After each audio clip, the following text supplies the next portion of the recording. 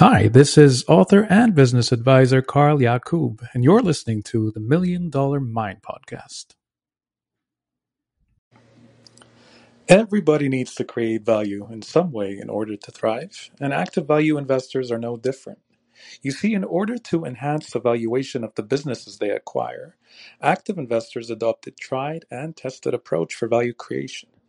My name is Karl Yaacoub, and I'm a value creation advisor. Catch me on the Million Dollar Mind podcast to learn more about value creation strategies you can adopt to enhance the valuation of your business. What's going on, millionaires? You're listening to the Million Dollar Mind Podcast, episode 189 on the art of creating value.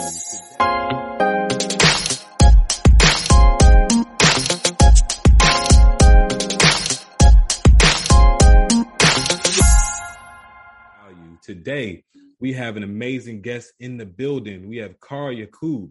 And am I saying that name, your last name right, Karl?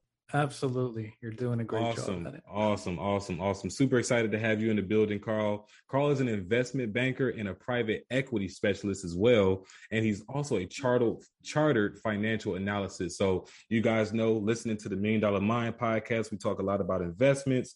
We talk a lot about real estate. We talk about a lot about money management. So I felt like it was necessary to get Karl in the building just to talk to us a little bit more about not only, just understanding, how to, financially and responsibly invest our money into these different avenues, but also how we can create value with these different investments and how to see value before, making these investments as well.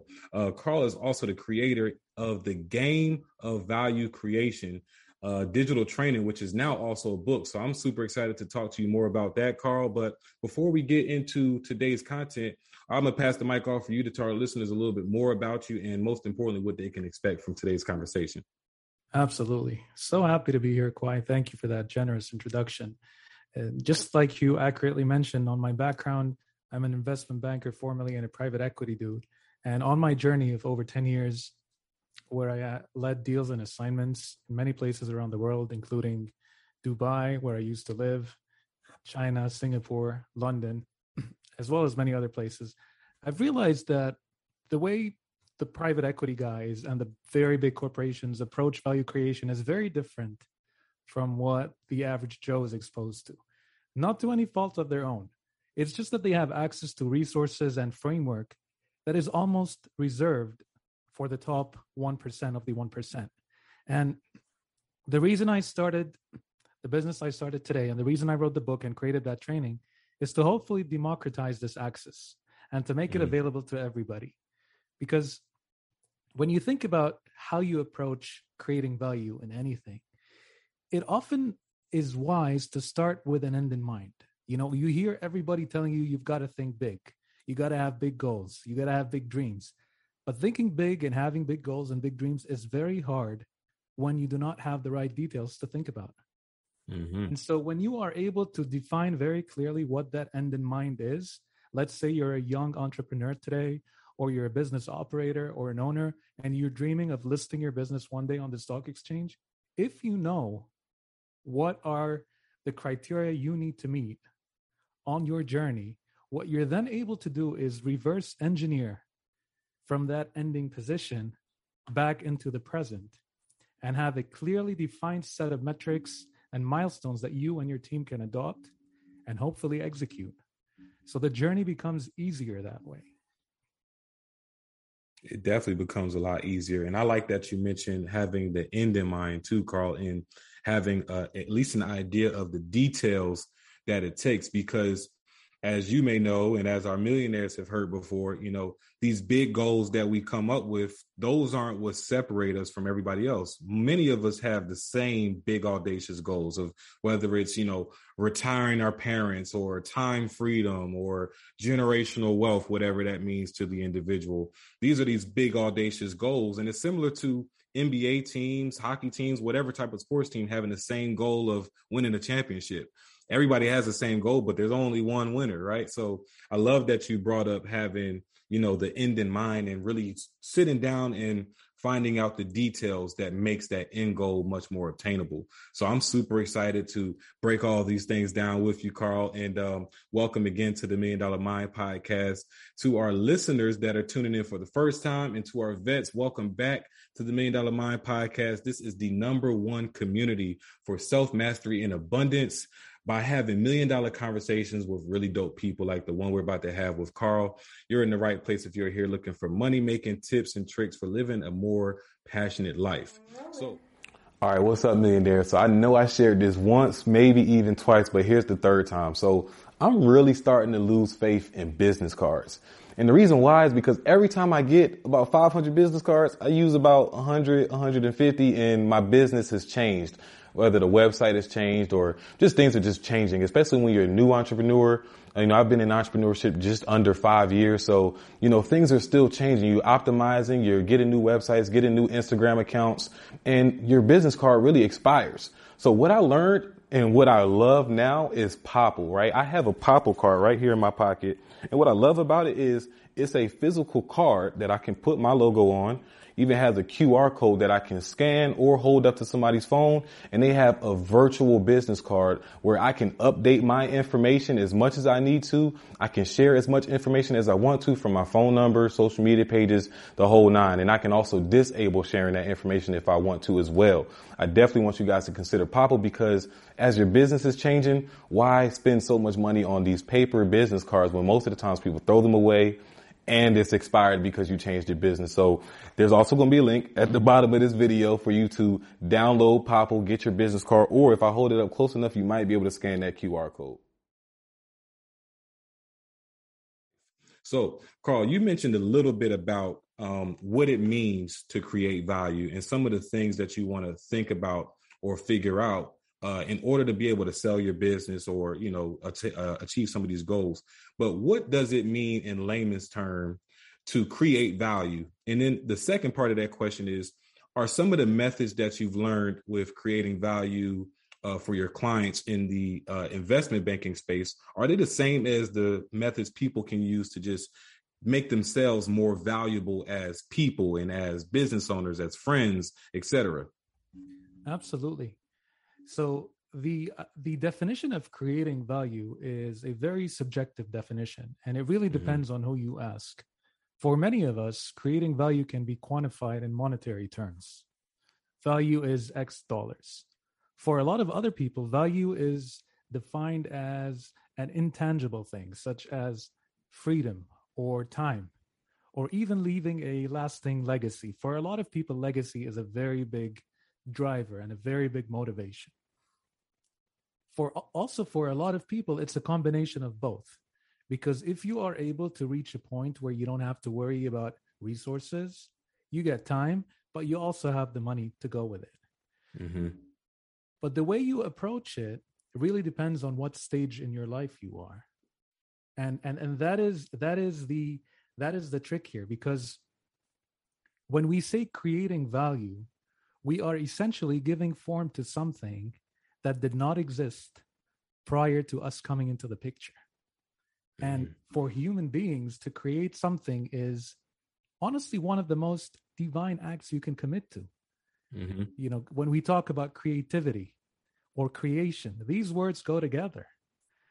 And not many people realize that you want to create art, you want to create a good conversation, you want to create value, you want to offer people something that serves a certain purpose. It's a very interesting experience. And the only way you could go about that is to be in total harmony with who you are as a human being. You need to have body, mind, and soul at one with your mission. You cannot go, on the fence and expect great results. It's not an approach that can be done without proper execution, without the right team, and without the right vision. However, it is an approach that does not necessarily require your existing capabilities. So what do I mean by that? So one hack that a lot of big companies utilize to grow is to acquire other businesses. But the way they go about acquiring a business is through money they do not have today. So what they end up doing is they take a loan, put that loan on the company they are acquiring, and use the cash flows of that acquired company to pay for that loan. And what happens in the process is they can double in size, or at least they could grow at a much faster pace than if they had to do all these changes on their own with their capabilities that they have today. So going back to your question, it's really dependent on your starting position today, your capabilities today, the capabilities you do not have at your disposal, but you can get access to, and your ending point that you want. And then all you have to figure out is how to bridge that gap.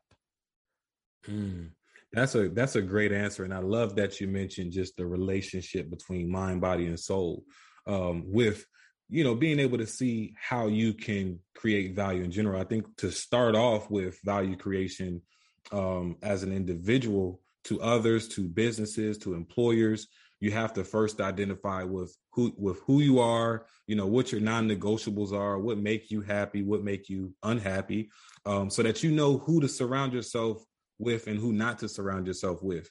So I think that's a great answer, and it really does help on the business aspect of things as well.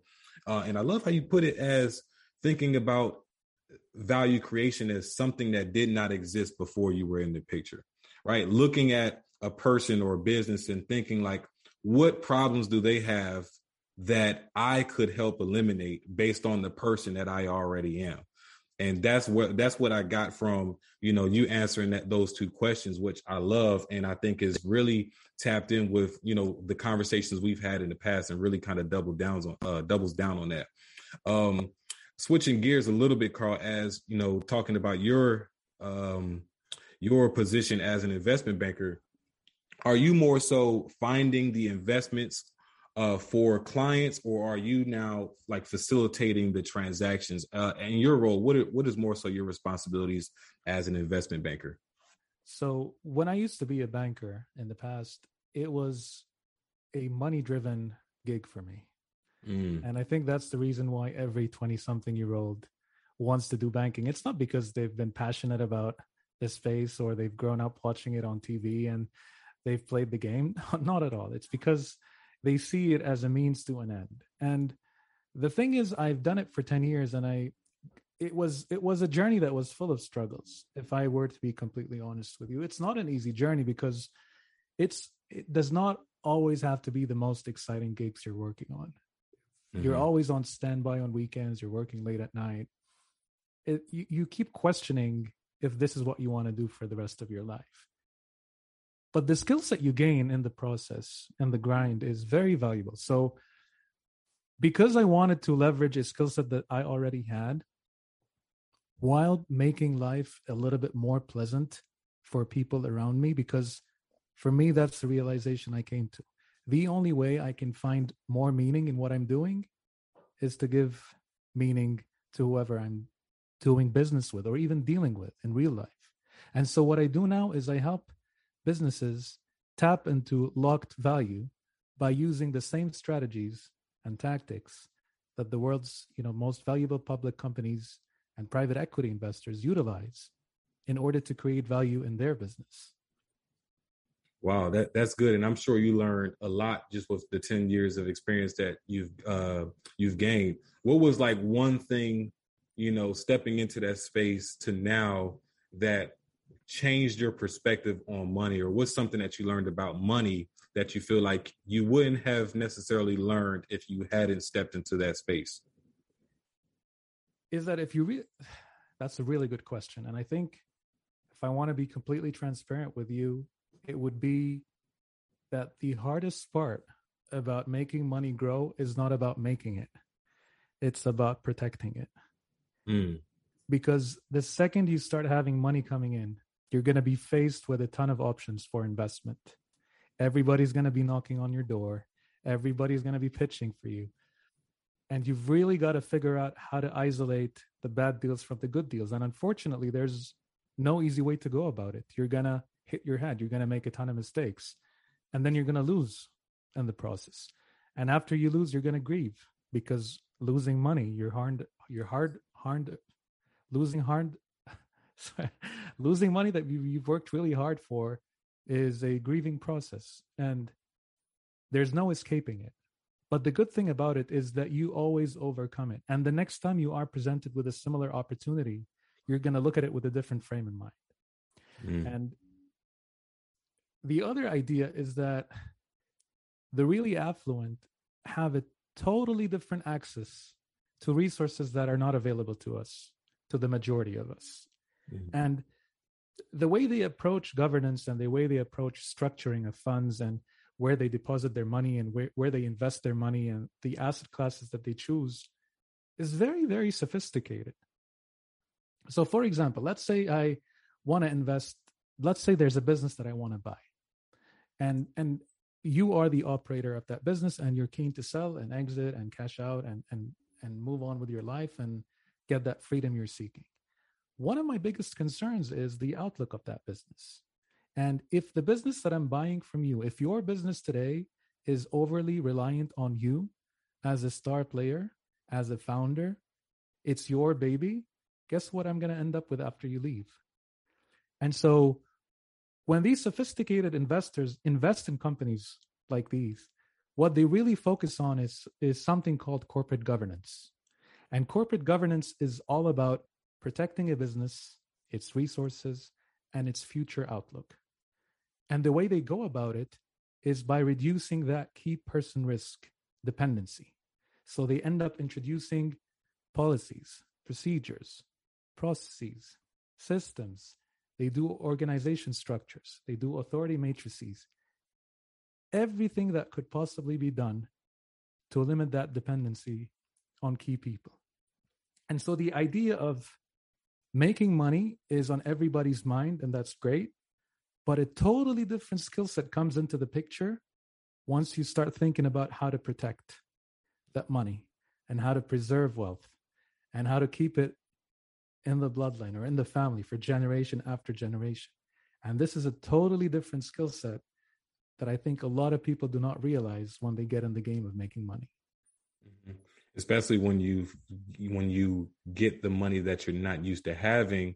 And I've made, these types of mistakes, or I've been obsessed in this pattern before as well, of when you start to make a little bit of money for your business, you're quick to invest that money back into the business, and sometimes investing it into the wrong systems, wrong people, wrong businesses, so forth and so on. So that makes a lot of sense. From your experience, do you see a lot of businesses or any of your equity partners, is this a thing where they purchase ideas? And what I mean by that is, let's say you have a business that has, all the things as far as in the foundation and the structure of operating business, but may not have necessarily the cash flow. Is that a thing where people may purchase the potential of a business, or is that cash flow really the number one thing that they look at before acquiring a business? That's a very good question. And the answer to that is it really depends on the eye of the beholder. If you've got a financial investor who's primarily driven by making a return on investment, they're going to be looking at cash flows, especially if they want dividends. You see, for a company to be able to, or for an investment to pay out dividends, it needs to be generating a certain level of profitability. It needs to have adequate cash reserves. If, on the other hand, you're looking at a startup from the perspective of a venture capital investor who likes the idea, believes in the management team might have a track record or success in another venture, so it's really just replicating a framework they're already familiar with, they might invest in it. But the valuation is going to be a totally different conversation, because you can't just buy ideas. It really is all about execution.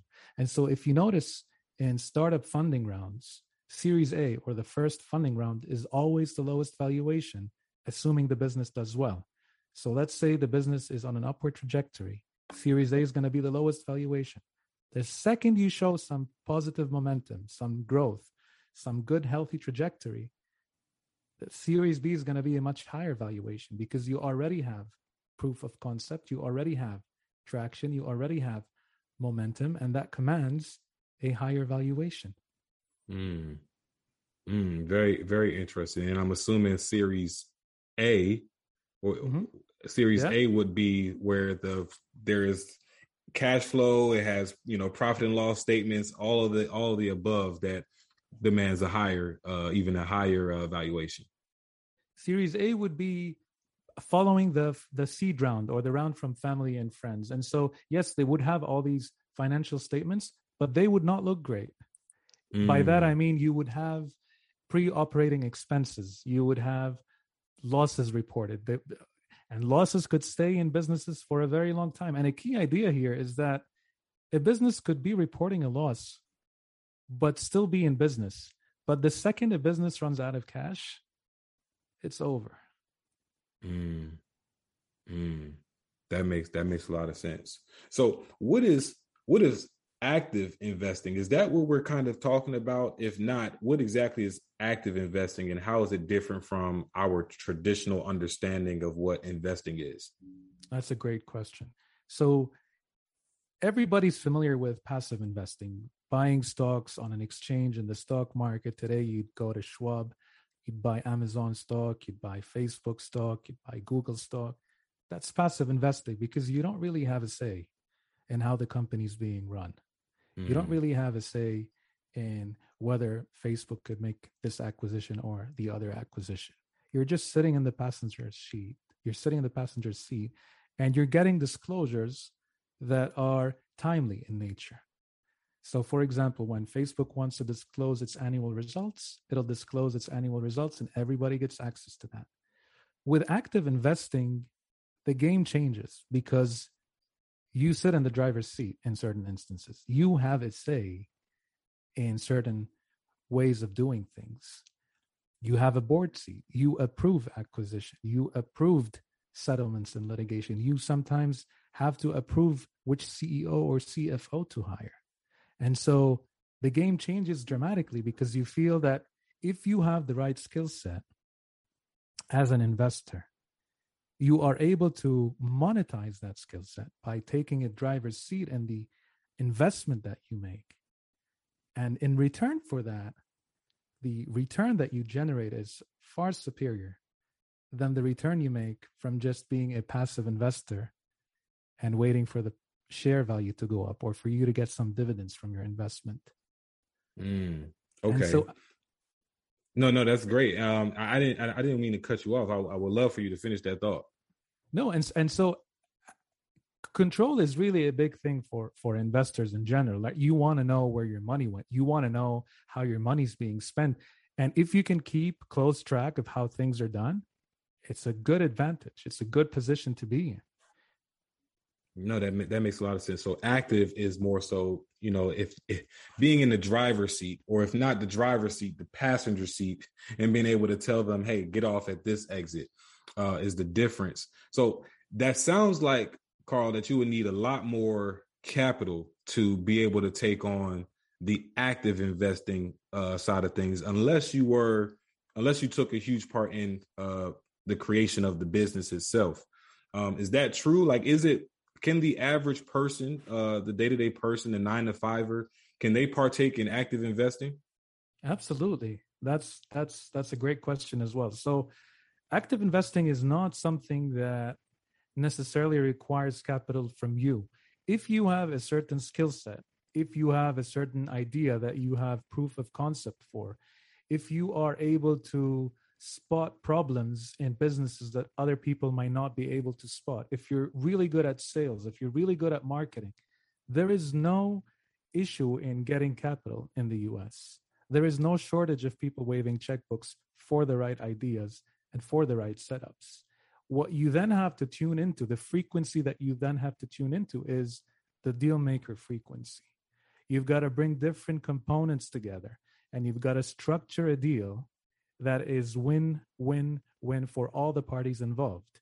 So yes, it is possible, even if you don't have capital. Because if you recall what I said earlier, even the biggest companies in the world, the way they approach active investing themselves is by taking funding from banks to buy companies they don't have so that they can have access to new products, new markets, new management teams, operational know-how, and then use the cash flows of the companies they are buying to service the debt that they use to acquire them.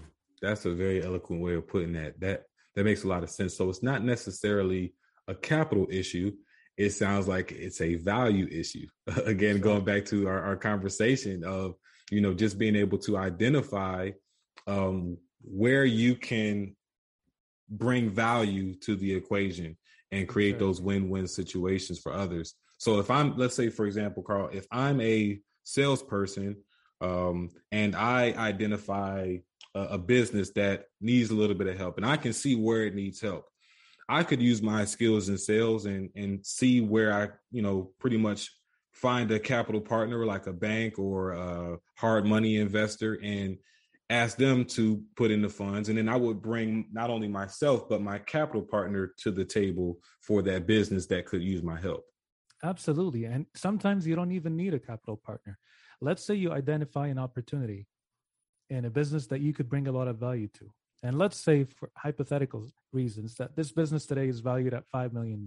Okay. And the reason that this valuation is $5 million today is because it's the multiple of the profits of the company. So let's say the company has $1 million in profit and it's valued at 5 times the $1 million. So that's $5 million. If you as a salesperson are able to come into that company and bring the sales figure up from $1 to $1.5 million, what's going to happen to the valuation? It's going to go up by 50%. It's going to be $7.5 million.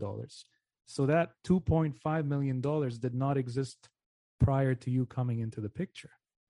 And and that is from the company's valuation. So what you could negotiate with the owner of the business is a structure whereby if you take the business from $1 to $1.5 million, hence taking its valuation from $5 to $7.5 million, you would be entitled to a portion of that extra value that you bring in. And the way that entitlement could be structured is through shares in the business. And so it could be contingent on you performing and delivering that added value, which did not exist prior to you coming into the picture. So you may not even have to buy your way in. You can literally just negotiate your way in to an active investing seat. I mean, you'd be shocked at how many deals of this nature happen with the big corporations, where deals just fall on people's desks and they end up just being done for the purpose of A, saving jobs, and B, for tapping into that logged value. And it ends up being a win-win situation where everybody's happy. Wow, that sounds amazing. And so now that you're not in the investment banking space, Karl, and writing a book and having this training, I'm assuming that you have now tapped into the coaching space where you teach people how to tap into that value creation formula to where they are able to walk into corporations and businesses to do something similar to what we're talking about. Absolutely. That's one of the things I do at the moment. And the other thing that I do is practice what I preach. So I work with businesses and help them to tap into that hidden value they have in their operations, in the way they manage and allocate their finances, and the way they optimize and grow organically and inorganically, and in the way they protect the business and protect the resources and the employees, and more importantly, protect the future outlook. Okay. And I think that's the second or third time I heard you mention hidden value. So I would love to have you elaborate on what hidden value is and how do you even identify that the value was hiding in the first place? Yeah, that's a really good question. So the advantage you have as an outsider who is not very consumed by the environment that you are operating in every day is you get a different perspective. You get to see what is working and what's not working. And sometimes what is not working is something intangible. So for example, if there are problems with the way work flows in the organization, so if the levels of accountability and the way decisions are made are creating a lot of bottlenecks, and hence there's a lot of delays and missed opportunities, you could spot that.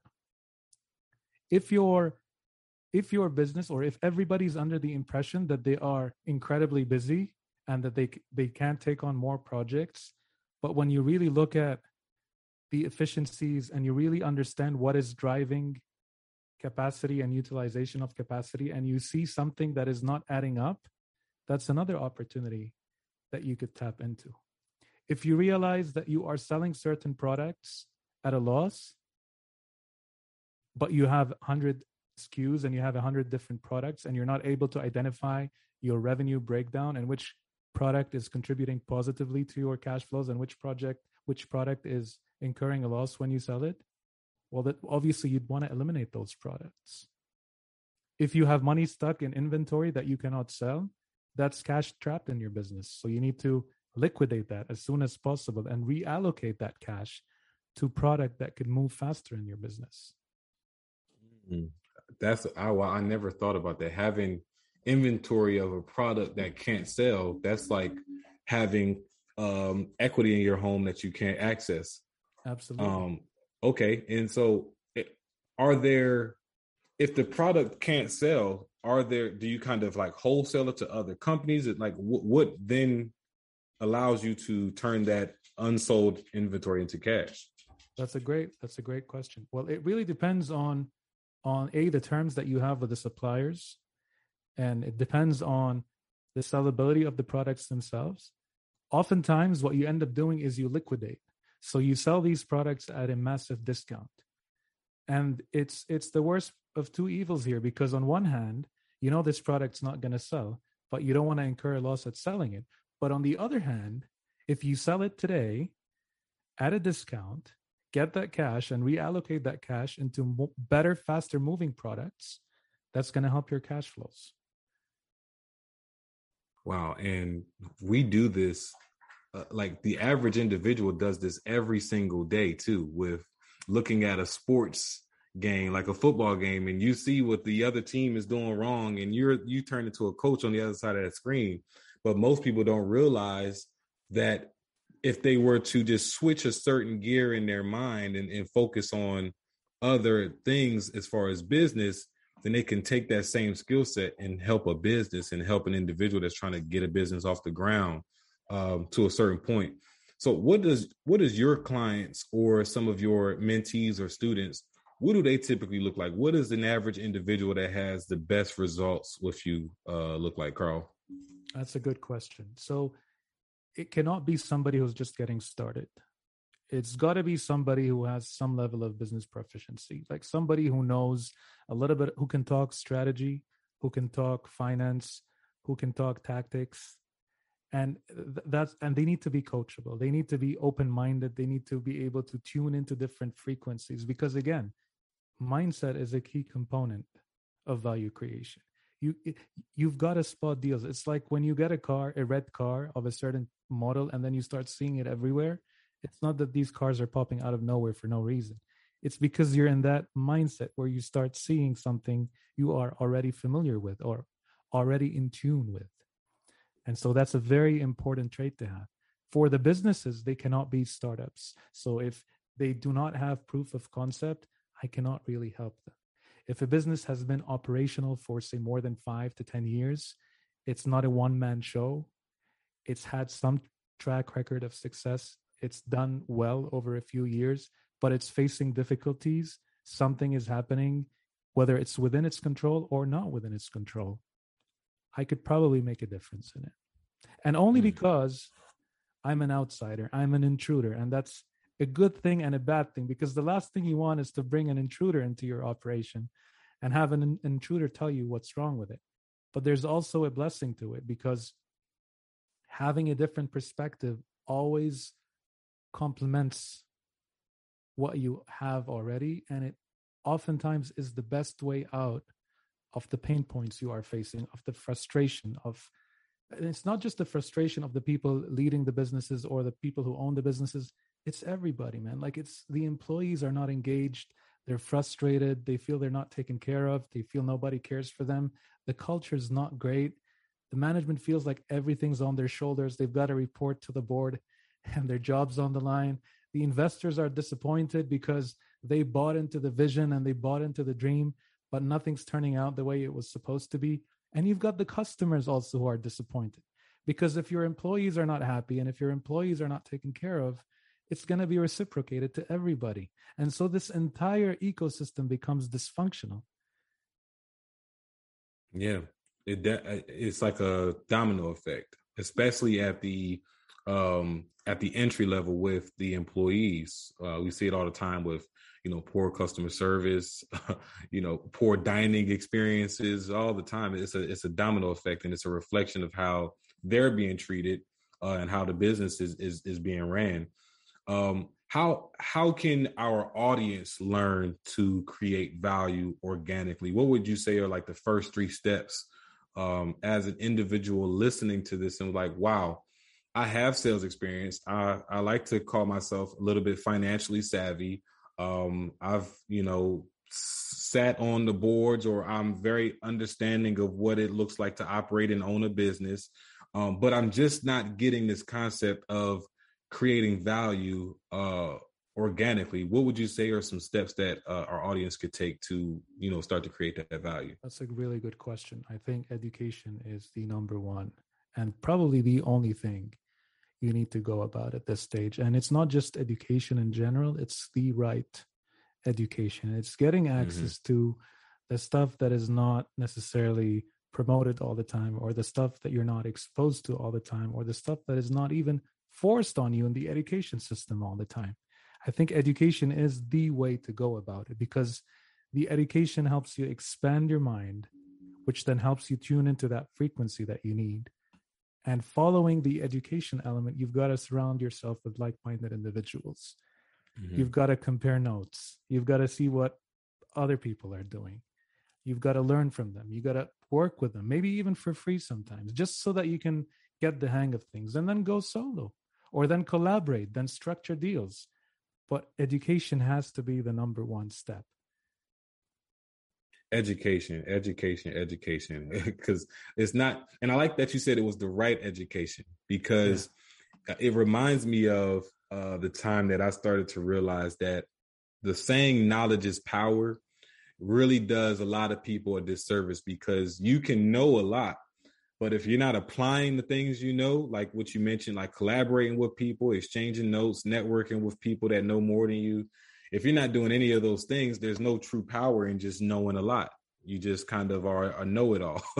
But as you said, the right education, that makes a lot of sense, of just applying yourself and being intentional on the books that you read, the people you surround yourself with, the podcasts that you listen to, right? Absolutely. So we talked about some organic ways, Karl. Would you say that there are inorganic ways to create value? And if so, is that even healthy for like the long term? Yeah, absolutely. So inorganic is essentially leveraging capabilities you don't necessarily have today.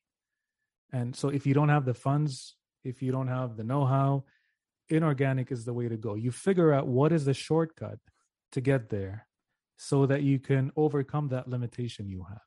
This is the simple definition of inorganic. And so when a company, let's say I'm a company in Chicago and I want to open up in Los Angeles. I could do it the greenfield way. I could set up everything from scratch. Then I'd have to divide my time between Chicago and Los Angeles. Or I can merge with, or partner with, or combine forces, or even acquire a business in Los Angeles and structure it in a way that is win-win for both of us, overcome any limitation I might have, be it resources, be it funds, and create opportunity for both of us that is actually exciting. And if it works, great. If not, there's a saying, nothing ventured, nothing gained. But inorganic is essentially overcoming capability and resource limitations in order to get to where you want to go. Okay, that makes a lot of sense. I was just thinking, and I'm sure our listeners were probably thinking as well, hearing inorganic versus organic, it might have been the difference between a good way or the right way and the wrong way. But as you beautifully put that, Karl, I'm just like, it makes total sense now, because even when we talk about in the marketing space with traffic, like organic traffic, it means that you probably have to spend a lot of time, blasting it out to get that organic traffic. But if you don't have the time and you have some money, then you can pay for inorganic traffic with ads and things like that. So finding the shortcut, as you put it, which makes it make sense. So I appreciate you answering that question so thoroughly. This question is a little bit off topic, but I'm very intrigued to kind of get your perspective from it, being that you were in the finance space. What do you do more of? Do you save more than you invest, or do you invest more than you save? That's a good question. What would you save money for? I like that question even better, right? That's an interesting conversation. Yeah, because what I see everybody doing is being smart with their savings. But then when I ask people, what do you want to use the money for? I get the lamest answers you can ever imagine. Retirement. I mean, who knows if you're going to be alive 40 years from now? Who knows if you're going to still be around? Like, or even if they don't want it for retirement, let's say this is settled. They have no idea what they want it for. They're just addicted to saving money, not as a means to an end, but for the act of saving money. It gives them a psychological satisfaction that I think is wired into our brains as human beings that is totally irrational. I agree. And the stem from that question, Karl, I was watching another conversation from Money Briefs. And they were talking about just he was asking people on the street, like, is $1 today more valuable than $1 tomorrow? And most people were saying $1 tomorrow is more valuable than $1 today. But as you know, with these lump sums of PPP going up, inflation going up, student loans now being forgiven, inflation is probably going to go up even more. The value of our dollar today is probably going to be nowhere near as valuable as the dollar a year from now or 2 years from now. So that was the inspiration to that question. And the second part to it is, if you could, give us some reasons why you chose or choose every day to focus more on building an investment portfolio more than building a huge savings. Even if you know exactly what you would save for, right? Yeah. Or have a huge savings for, whatever the reason is, why would you still choose, divvying that money up into, smaller or larger investments? I think for me personally, it's not about just the investment or the act of generating a return on money. It's the meaning and excitement that come with it. It has to be something of relevance, and it has to be something exciting. And the reason I say that is from trial and error, from past experiences. The only way I could be satisfied with my life is if I put my time, my energy, and my resources into channels that are in harmony with who I am as a human being. Everything else is going to mix up that equation. It's going to tip it off balance. And you could do that if you want to. But it's not going to make you feel happy. It's not going to make you feel excited. It's going to make you always looking forward to the next phase of your life. And we're talking about investment and $1 today and $1 tomorrow. For me, life today is more valuable than life tomorrow. What I do with my time today, with my health today, with the people in my life today, is significantly more valuable than what I do at all tomorrow, because nothing is guaranteed tomorrow. And I don't want to follow a mirage. Yeah.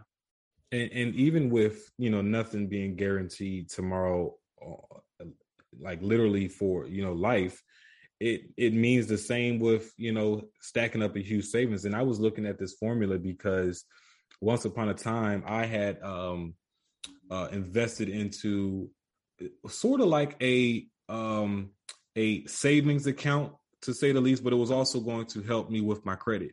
And when I was starting to run the numbers again, it was kind of like, why would I wait 10 years to accumulate, let's say, $10,000 when the value of that $10,000 wouldn't even be the same 10 years from now? So immediately I'm just like, okay, this is the last month of me doing that because it just doesn't make sense. Yeah. And again, like you said, who's even to say that 10 years from now, life is even guaranteed, or I may be in a totally different country 10 years from now, and it just, anything can happen. So I really appreciate you putting that into perspective for our listeners, because it just sounds like you should be saving with the intentions of investing it. And investing doesn't necessarily mean stocks. It could mean just investing into yourself, into the things that make you happy, but not necessarily what we talked about earlier, having the addiction to saving, the obsession of saving just to say we have a huge savings. So let's talk about your book, man, because you got a training. You have the training that started off, as like a digital course, it sounds like. And now that's kind of molding into the book. What motivated you to, despite having this online training, to still write a book? Is it very similar? Is it still a lot different? Is it more of an updated version of the training? Tell us a little bit more about your motivations to writing The Game of Value Creation. Yeah, I would say it's very similar in the sense that both the training and the book are called The Game of Value Creation. Mm-hmm. The training is a little bit more immersive because you get videos where I walk you step by step through different ways of looking at things. You can download files, you could download models, you could see me tweaking everything, and you could do the changes yourself, and you could actually download the end product. And what that helps a lot of people in business with is tweak these files based on their current circumstances so that they can transplant them into their business and hopefully unlock value themselves without anybody being with them. And the book is more of an introduction to all these things. The book is easier to access. You could get it off Barnes and Noble. You could get it off of Amazon. Everybody can, we were talking about education earlier. The reason I was motivated to write it, and by the way, it's if you've never written a book before, it's hard, man. Like it's a lot of brain power. It's a lot of consistency. It's just a lot of energy, and you cannot justify it from an investment standpoint. So you cannot say that, I'm going to write a book because it's going to make me a return on investment of 1,000x or 10x or 100x. But I did it because I believe it's the right thing to do. I believe it's a good use of my time. It's going to help a lot of people. It's going to expand the mind of a lot of people. And not because I wrote it. It's because I don't think anybody bothered to write about this stuff in that level of detail. Mm-hmm. And I think it's going to do a lot of people a lot of good. And for me, going back to what we spoke about earlier on, philosophy and what your life's philosophy is, and I could tell that you're into that stuff too. It's about making life a little bit easier for those around me or for anybody really, because selfishly, when I do that, when I approach any kind of interaction or relation with how can I give that person a little more or more than I'm expecting back, it becomes an interesting dynamic because that other person is going to pick up on it. And nobody can escape the laws of physics. One of the laws, it's not necessarily physics. It's a belief I have. It's reciprocity, right? Like if you do a favor to someone, they are more likely to do a favor to you when you need them. If you are helping someone today, you are more likely to be helped tomorrow. If I smile while walking down the street at my neighbor and say good morning, they're probably going to respond and say good morning back to me. And so when you do that, when you help others, for me at least, the realization I've come to recently in the last few years after COVID and all that stuff is the only way to have a more pleasant life myself, selfishly, is to make life more pleasant for other people. And that's my way. That's one of the few ways I could do it. Yeah. Yeah, that was very, very well put, Karl. And I agree with you 1,000%. It's definitely the law of reciprocity. And the beautiful thing about the law of reciprocity is, and I would love your feedback on this, is you start to learn that it's not necessarily about doing it to expect it from that person that you're doing the good deed to. Like if I'm smiling at my neighbor and my neighbor doesn't smile back at me, I'm not necessarily upset because I feel like the law of reciprocity ensures that I will get that energy transmuted back to me somehow, some way. Exactly. At some time, right? So I always like to think that it's not necessarily about doing a good deed for it to be done back to me from that person, especially like homeless people. If you give to the homeless, you don't expect the homeless to go turn back around and give back to you, but it's just the feeling of the good deed, knowing that the law of reciprocity will return it back to you tenfold sometime later. So I love that. Is it kind of similar for you from your experiences? Yeah, it's funny you mentioned that. I had one of the best chats I've ever had with a homeless person 2 days ago, just because I got them a Diet Coke because they wanted a Diet Coke, and we ended up chatting for 10 minutes. And honestly, it was the highlight of my day. It really was. What made that conversation so impactful or just so delightful for you? It's the fact that I could see struggle in someone's eyes and not say anything, and then they just opened up and wanted to share their story voluntarily about how they feel they're stuck between a rock and a hard place and how they're fighting their inner demons. And every human being can relate to that. Every human being is fighting their demons, including me. And it's the act of being vulnerable with a total stranger and just sharing stories is not something we do very often, but it's one of the most rewarding acts that I think you can do. Absolutely. And I think that the creation of social media kind of took us away from that, because now we're so used to engaging with people on the cellular devices and smartphones that we forget how to interact with people face to face. So even being able to hold on to that skill that you mentioned and have that conversation with a total stranger and being receptive to what they're sharing to you is a gift, as I'm sure you know. So switching gears just a little bit, Karl, we are now entering our segment that I like to call Rapid Fire. And this just means that we are slowly coming to an end. And man, it's been an amazing conversation so far. But Rapid Fire is brought to you by our guys over at Pod Deck. So I got 5 random questions that have nothing to do with value creation or anything we talked about for the last 30 minutes or so.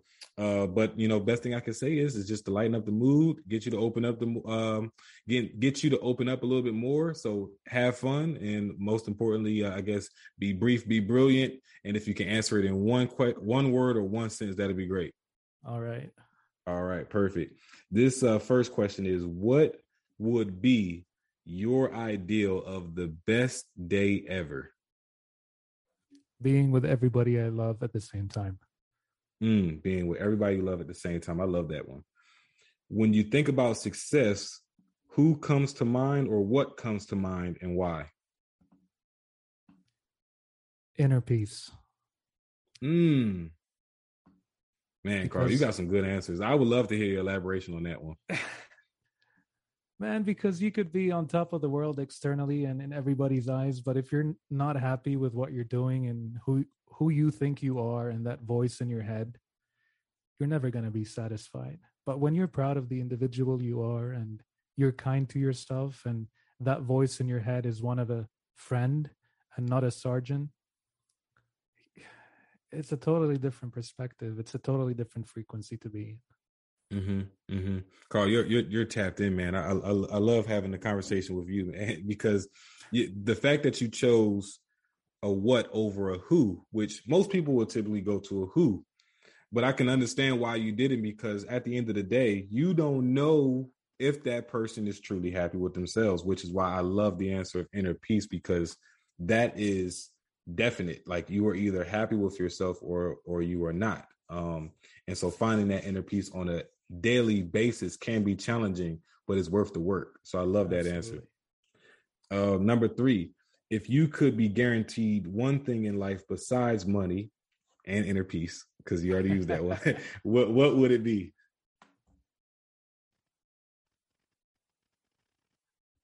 Health. I like mental health and emotional health. Mental and emotional health. Awesome. Number 4 is, What will people look back at you 50 years from now and be shocked by? Oh, that's a good one.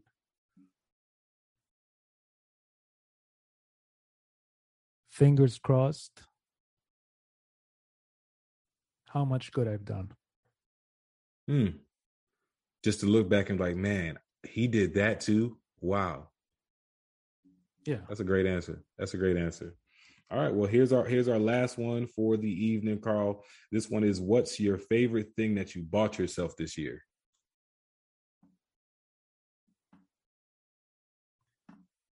Favorite thing that I bought myself this year.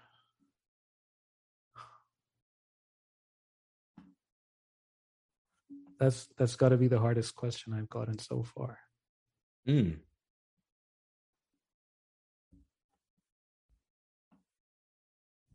You're gonna laugh at this one because it's so simple.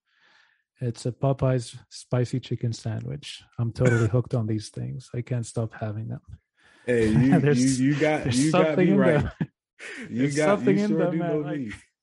I can't stop cracking up that is your favorite thing, the Popeye's chicken sandwich. You know, people was spicy waiting in line. Sandwich. Oh, the spicy one. Okay, got to be the spicy. People was waiting in line for those. I remember me and my wife, we were so we don't even eat chicken, but we just wanted to get the fish sandwich because they kind of made the fish version of the spicy chicken or the chicken sandwich. And I forgot that everybody was still hype about the chicken sandwiches and the line was ridiculous, but we still waited in line for it. It was pretty good. So I can understand why that would be your favorite sandwich right now. Yeah, it makes me so amazing. Happy. Awesome. Well, Karl, I appreciate you taking part in our rapid fire round. We just got a couple more questions for you as we wrap up today's conversation. It's been a pleasure having you on here, Karl. Thank you. My next question for you, and I'm sure, let me just ask, have you seen the movie Matrix? Matrix? Okay, so I want you to sit in the seat of Morpheus and offer our audience, who is Neo, a red pill and a blue pill. Only except you get to create what these pills do. So if you can give us a red pill, blue pill scenario, what would the red pill be and what would the blue pill be? The red pill would be to have everything you think you've ever wanted, but be 50 years older. Okay. That's the red pill. Okay, what about the blue pill? It's to be where you are today. Would you give away the next 50 years in exchange for everything you've ever wanted? Or would you try to make the best of what you have today, knowing that you had to give all these things away and that you might have to recreate them yourself? Wow. That's like a money versus time type thing, right? That's a great, strong pill. I mean, if I were to answer, I would definitely take that blue pill because time is way more valuable than money for me. And I was watching another conversation, and I forget who was having this conversation, but they were bringing up like Warren Buffett, and he was saying, I guarantee you that this right here will prove that time is more valuable than money, right? And he asked everybody, he's like, would you right now trade your net worth with Warren Buffett's net worth? And everybody's like, oh yeah, of course, right? Oh yeah, yes. And then he said, okay, now what if that meant you also had to trade ages with him? Yeah. And then everybody was like, oh, hell no. Hell no. I would definitely not. So I would definitely take the blue pill. Which one would you take? Absolutely the blue pill. I mean, even, do you think Warren Buffett would choose to hold on to his money? He would definitely take that deal. He was like, oh yeah, give me your age. Yeah, I would do it all again. Yeah. Yeah. I think we're on the same boat here. We're on the same page. I love that scenario. So what I'm going to do, Karl, is I'm going to pose that question to our millionaires. And if they're listening to us on Spotify, they'll be able to vote. And then for our millionaires that are joining us in our private Facebook group, they'll be able to vote as well. I'll add that poll and I'll tag you so that you can see the feedback and engage with people as well on there. So this last question for you, Karl, is more so, some advice, right? You're walking down, you're walking past your neighbor that you just smiled at. They might not have smiled back at you, but as you continue walking, you're walking past a spitting image 18-year-old version of yourself. What would be some advice you would give 18-year-old Karl? That's a really good question. Worrying is not going to do anything. That's one. It really isn't. I mean, you worry about bad stuff and then you end up finding yourself in situations you've never thought were possible. Like, it's not going to move the needle. It's going to paralyze you. It's going to not do anything. And the second thing I would tell myself is give more than you take. Give more than you take. In every interaction, try to be the bigger person. Because that will change everything around you. So the first piece of advice is worry less, and then the second one is give more than you take. Yeah, that's by that second one. That is definitely the definition of the law of reciprocity right there. Yeah, exactly. Awesome. That's great advice. I think any 18-year-old Karl that gets some advice like that, if they take it seriously, will find themselves in a totally different position. By the time they're 21. Just with taking that information and taking it serious. So I appreciate you, Karl, for joining us tonight. This last question is not a question at all. It's more so just a space and opportunity for you to tell our listeners a little bit more about where they can find you, what projects you have coming up, some things that you're super excited to share. We talked a lot about, education and the right education. So with that right education, as it is related to today's conversation, you have your book. Tell us where we can find your book. I just want to give you the space now to just plug yourself in and tell us a little bit more. Yeah, absolutely. Thank you for giving me that space. Well, the book is going to be on Barnes and Noble and Amazon. It's called The Game of Value Creation. It's out already, I believe. If not, it's going to be out in the next week or two. And if anybody is interested in what I do or any of the stuff I spoke about, I would suggest they first get a book or check my website out. It's ky-vc.com. If they like what they see, great. If not, that's also okay. I mean, the stuff we spoke about is not the most exciting stuff for everybody, and I totally get that. I just want to be able to help those that I could actually help. And if they want to get in touch with me, they can get in touch on the website. I'm always happy to help.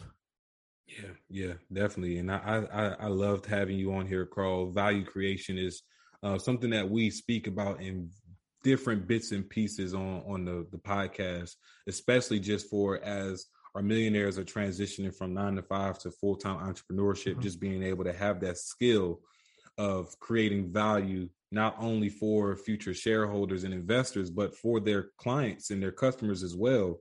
Knowing how to create value at that scale is amazing. So got to say again, I appreciate you, Karl, for taking time out of your evening, to have this conversation with me and our audience. And as always, I'm thankful to have the millionaires who tap in with us week in, week out, and just really tell us a little bit more about what they're excited about. Karl, I got to say, this may not be possible if my millionaires don't tell me, the types of conversations that are really valuable to them.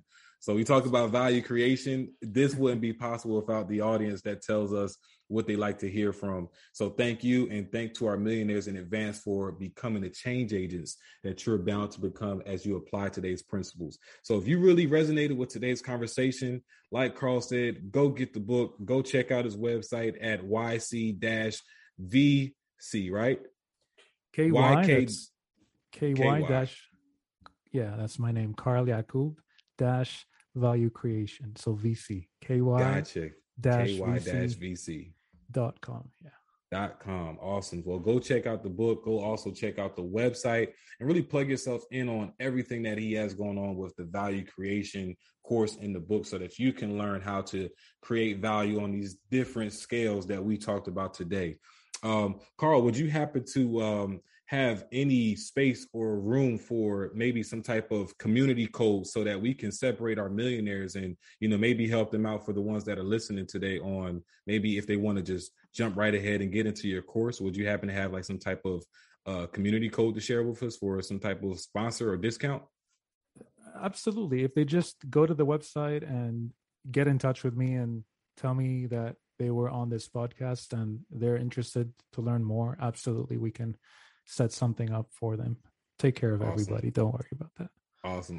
Well, I appreciate you, Karl, as well, and for giving some game to our millionaires and just being a part of our community. You're now part of the millionaire community and the family as well. So I'll make sure that you are in our Facebook group set so that we can all continue to network and connect with each other outside of this episode. So with that being said, guys, I'm your guy, Kai Speaks. You just heard from Karl Yaacoub on the power and the art of creating value. Just remember to keep focused, build momentum, and drive results so you can live abundantly. Peace.